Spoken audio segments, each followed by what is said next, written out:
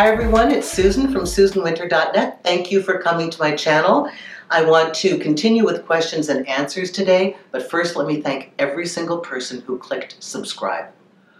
That makes me feel so good. I really appreciate that, and thank you for writing, and thank you for giving me your video requests, because this is how I make sure that you get the information you need from me.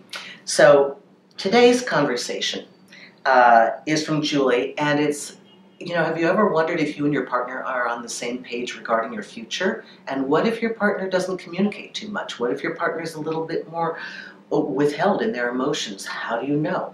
So let's talk about that today. Okay, so Julie writes, "Dear Susan, how can you tell if you and your partner are on the same page regarding your future if your partner is more reticent and a cautious person?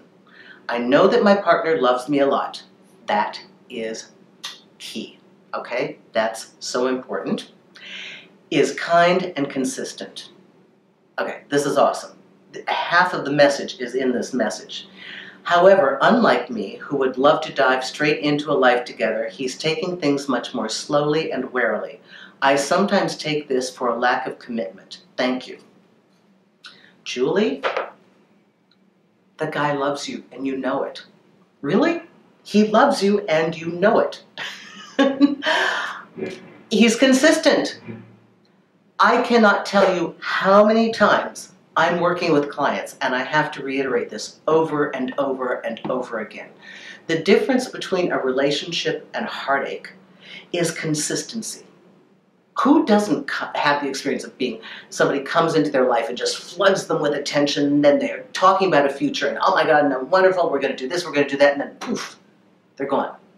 I've had numerous clients in the last couple weeks, all in unbelievable heartache because somebody jumped ahead of where they could sustain themselves. So, first of all, hold your horses, want what you want, but look at what is right in front of you. You're already living your future. In this case, this YouTube family viewer is lucky. Julie, you're already there. Be very specific about timelines. So this is another thing that will help you. We can hear that somebody wants a future. We can hear that somebody wants to get married. We can hear that our partner wants to have children. If you're a female, you may need to know about the timeline. It's important, okay? So having these discussions when you're in a committed relationship is part and parcel of being in a committed relationship. It is, how do we plan for our future together? You have to say certain timelines. It's important that timelines, because timelines acknowledge forward movement in the concrete. It is not just airy-fairy words in the ethereal. It's actually, okay, then we did this, then we moved in together, then we got our marriage license, then we decided to put down money for a home. All these things are happening, they're real. So look for timelines and set them for yourself.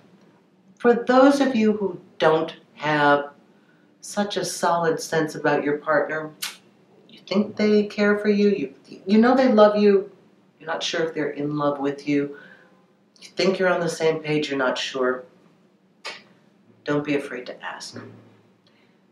I don't think it is productive for any of us to wait and wait and wait and hope that our partner wakes up to wanting to be with us, wakes up to truly loving us. It's going to happen or it isn't. And again, this is an internal timeline. How long do you need to figure out that this person has the potential to be your true partner? If they are not moving forward in life and making plans with you and including you, and you don't see that this is something that you can really count on, you have to really think about your participation here. But before you think of evacuating, please present the information to them. Get very clear on what it is I need. I need this, this, this, and this. I need to see these things in order to be incentivized to stay here.